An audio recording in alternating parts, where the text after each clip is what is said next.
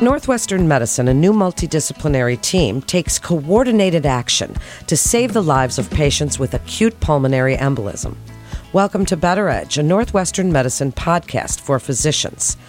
I'm Melanie Cole, and joining me today is Dr. Daniel Schimmel.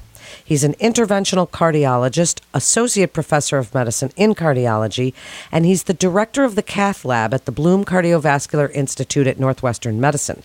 He's here to discuss Northwestern Medicine's pulmonary embolism response team. Dr. Schimmel, it's a pleasure to have you with us today. Thank you so much for joining us. Can you tell us a little bit about how Northwestern Medicine created this PERT team to provide the best possible care for patients with pulmonary embolism? How did this come about? Well, thank you for having me. This got started in conversation about 8 years ago, and it's continued to evolve over that time. But what we found is that when patients present and are unstable or are in shock with a pulmonary embolism, and we classify it as massive pulmonary embolism, we found that there was varied care depending on the groups that were called to the bedside, and we needed an interdisciplinary team that could provide a very fast consultation and then enact some tools that were infrequently used. And so there's a team of providers who kind of championed it to become experts in the care of this disease process.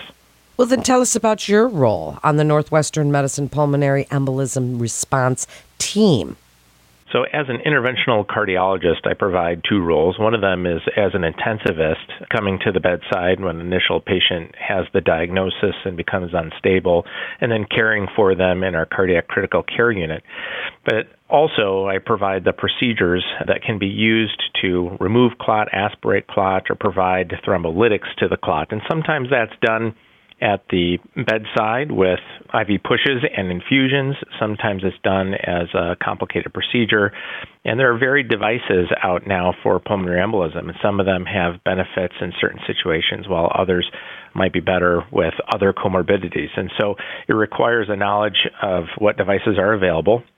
And then there's one other aspect that Northwestern has, which might not be available everywhere, but we're very lucky to be able to provide it, which is ECMO, which is putting someone on a heart-lung bypass circuit, emergently, sometimes at the bedside or in the cath lab, to provide support for someone who might be in cardiac arrest or about to arrest from the pulmonary embolism. Wow, that's quite an advancement and very exciting. So, Dr. Schimmel, give us a little overview of how PERT is set up at Northwestern Medicine, the sequence of steps that take place. Once it's activated, what's involved in evaluating the patients with suspected pulmonary embolism, and how is the PERT team experienced at evaluating these patients quickly and making those care decisions? So for emergency response teams of this sort, there are two major types. One of them is a front-loaded response team where multiple disciplines are called to the bedside at once. And that was a style that we had very early on in the process. And that included hematologists, interventional radiologists, cardiac surgeons, interventional cardiologists, and ER physician and pulmonologists. But over time, we realized that each of us had a different strength along the care pathway. And so now we've moved more towards a tiered approach where an intensivist comes to the bedside and then can reach out to those disciplines as needed. So that intensivist is either a critical care physician as myself, sometimes our pulmonary critical care, rather than the cardiology critical care is the first call. But that person assesses the patient and decides what level of instability they're at. And SCAI recently had some nice consensus guidelines on shock that were meant for the left side of the heart, but we've applied them here to the right side as well. And that helps us risk stratify patients a little bit more clearly so that we can decide if we're going to do something as extreme as putting them on the cardiac lung bypass circuit, or if we're going to take them to the cath lab and revascularize their lung circulation, or if we're going to provide anticoagulation and monitor in our critical care unit. Well, then speak about the data that shows outcomes. Are they effective in improving patient outcomes? Tell us a little bit about that. The data has been very difficult to show a mortality benefit with these tools. Both the tools that I've discussed, meaning the heart-lung bypass machine or any of the interventional therapies that are available. And a lot of that has to do with the heterogeneity of the disease process. We have risk scores that have been developed over many years, many of them done in isolation, meaning that therapies were not associated with those risk scores. So we know who's at risk, but studies haven't been done at the level that they need to define a mortality benefit for those patients who have immediately life-threatening pulmonary embolism, other than systemic lytics, which was done a long time ago, and honestly in a fashion that is not quite as robust as our current level of evidence with clinical trials. But systemic lytics do hold a place in the treatment therapy for acute PE for someone who's in shock or in cardiac arrest, but it hasn't been compared head-to-head with the heart-lung bypass machine or these interventional strategies. The biggest difficulty is that the systemic lytics is contraindicated in a great number of patients, and two-thirds of the time when it is indicated, physicians still are hesitant to give it because of the bleeding risks that are associated with systemic lytics. And when the adverse event profile is so high and it makes us hesitate to give a life-saving therapy, well, then we have to look at other strategies to support the patient, and that's where these other tools have come out. Now, as far as the team is concerned and what its effect has been, that has had a number of studies done as well, and there's been some varied results, but for the most part, it shows a decreased length of stay. There isn't necessarily an increase in interventional therapies, but there's definitely an improvement in the physicians and patients being comfortable with the therapies that are being recommended and given. Well, let's talk about some of those. And you've spoken about the multidisciplinary approach of the PERT team. So now speak about the treatments that are available and how has technology for treating PE advanced greatly in recent years? Well, there's been a race to find an interventional strategy that decreases the risk of bleeding but still improves blood flow to the lung circulation in order to both improve somebody's respiratory status if they have increased work of breathing or hypoxia.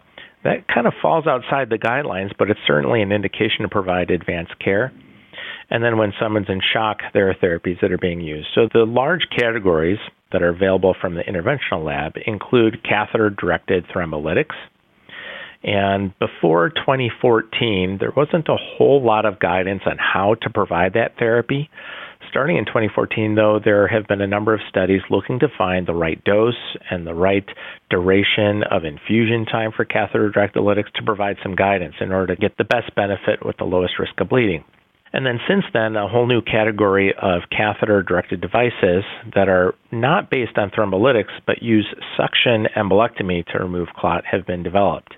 A number of manufacturers have devices that differ in some ways from each other, some with a quick aspiration, some with a continuous aspiration and a pump. There are new technologies meant to deliver blood back to the patient after aspiration so we don't have large drops of hemoglobin with therapy. And there's even more devices that are currently undergoing development that try and capture it almost like in a basket. There are many more devices for deep vein thrombosis, but there are, in the lung circulation, some hurdles that have to be overcome for those catheter therapies to be developed to be effective and not be high risk. I think the biggest thing for a cardiologist is that we've gotten very comfortable with large bore access devices and moving them through the cardiovascular space, mostly because of the advancements in structural heart disease. So a lot of that comfort level has now moved over into the pulmonary vascular space as well. Such an exciting time in your field, Dr. Schimmel. As we get ready to wrap up, I'd like you to give some bullet points, the key takeaways from this podcast for providers who are listening regarding the importance of this rapid response for pulmonary embolism and what you would like to tell them about creating this type of program if they would like to do that at their system. What's involved? Really just give us your best advice. So 2 questions there. The top 3 bullet points for treating acute pulmonary embolism, I say the first one is if there are no contraindications, anticoagulate immediately. Low molecular weight heparin has been shown to get patients to a therapeutic anticoagulation goal faster than unfractionated heparin. And for most patients do not have that massive pulmonary embolism or the highest risk pulmonary embolism. And so anticoagulation alone is that strategy, and it should be provided quickly. That saves lives. The second thing is a lot of times as providers we think to ourselves, well, this patient's systolic blood pressure is over 90, so they're not in shock, they're stable. But there are many signs that show instability besides a systolic blood pressure, whether it be an elevated lactate or rise in the creatinine. I rely a lot on heart rate to help me determine if someone is sick and unstable. If your heart rate's greater than your systolic blood pressure, that's an unstable patient, even if they don't meet the classic criteria for cardiogenic shock. And the third thing that I think is really important, and this is a system intervention that needs to be had, is that patients need to have a formatted, structured follow-up after their discharge from the hospital with pulmonary embolism. 50% of patients by 6 months have persistent symptoms and a decrease in quality of life. And there's education issues. When patients have higher risk PE, they're more at risk for this concept called chronic thromboembolic pulmonary hypertension, which is the thrombus or clot that doesn't resolve over time.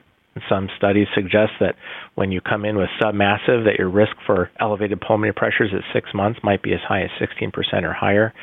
And so follow up with a pulmonologist or cardiologist, I think, is very helpful for someone, particularly who has RV, right ventricular dysfunction, when they show up with pulmonary embolism. So those are my 3 bullet points for treating PE. As far as the team's concerned, it's really important to have a group of people who are committed to learning about the devices, trying to parse through the data. When there is a lot of data to guide physicians, the team concept really isn't necessary because we have a defined pathway that no one really disagrees on. There are not as many nuances. When you have a disease that doesn't have as much data, but lots of tools and lots of options, some people who really understand those tools and can have a conversation about them and understand there are different ways to treat different patients is really useful. So find some like-minded people who really are passionate about treating pulmonary embolism and create a team. And if nothing else, it's a way to look back at the data and make sure that you're providing quality care to the patients. Great advice. Such an educational podcast. Thank you so much, Dr. Schimmel, for joining us today. To refer your patient or for more information, please visit our website at breakthroughsforphysicians.nm.org/cardiovascular to get connected with one of our providers. And that concludes this episode of Better Edge, a Northwestern Medicine podcast for physicians. Please always remember to subscribe, rate, and review this podcast and all the other Northwestern Medicine podcasts. I'm Melanie Cole.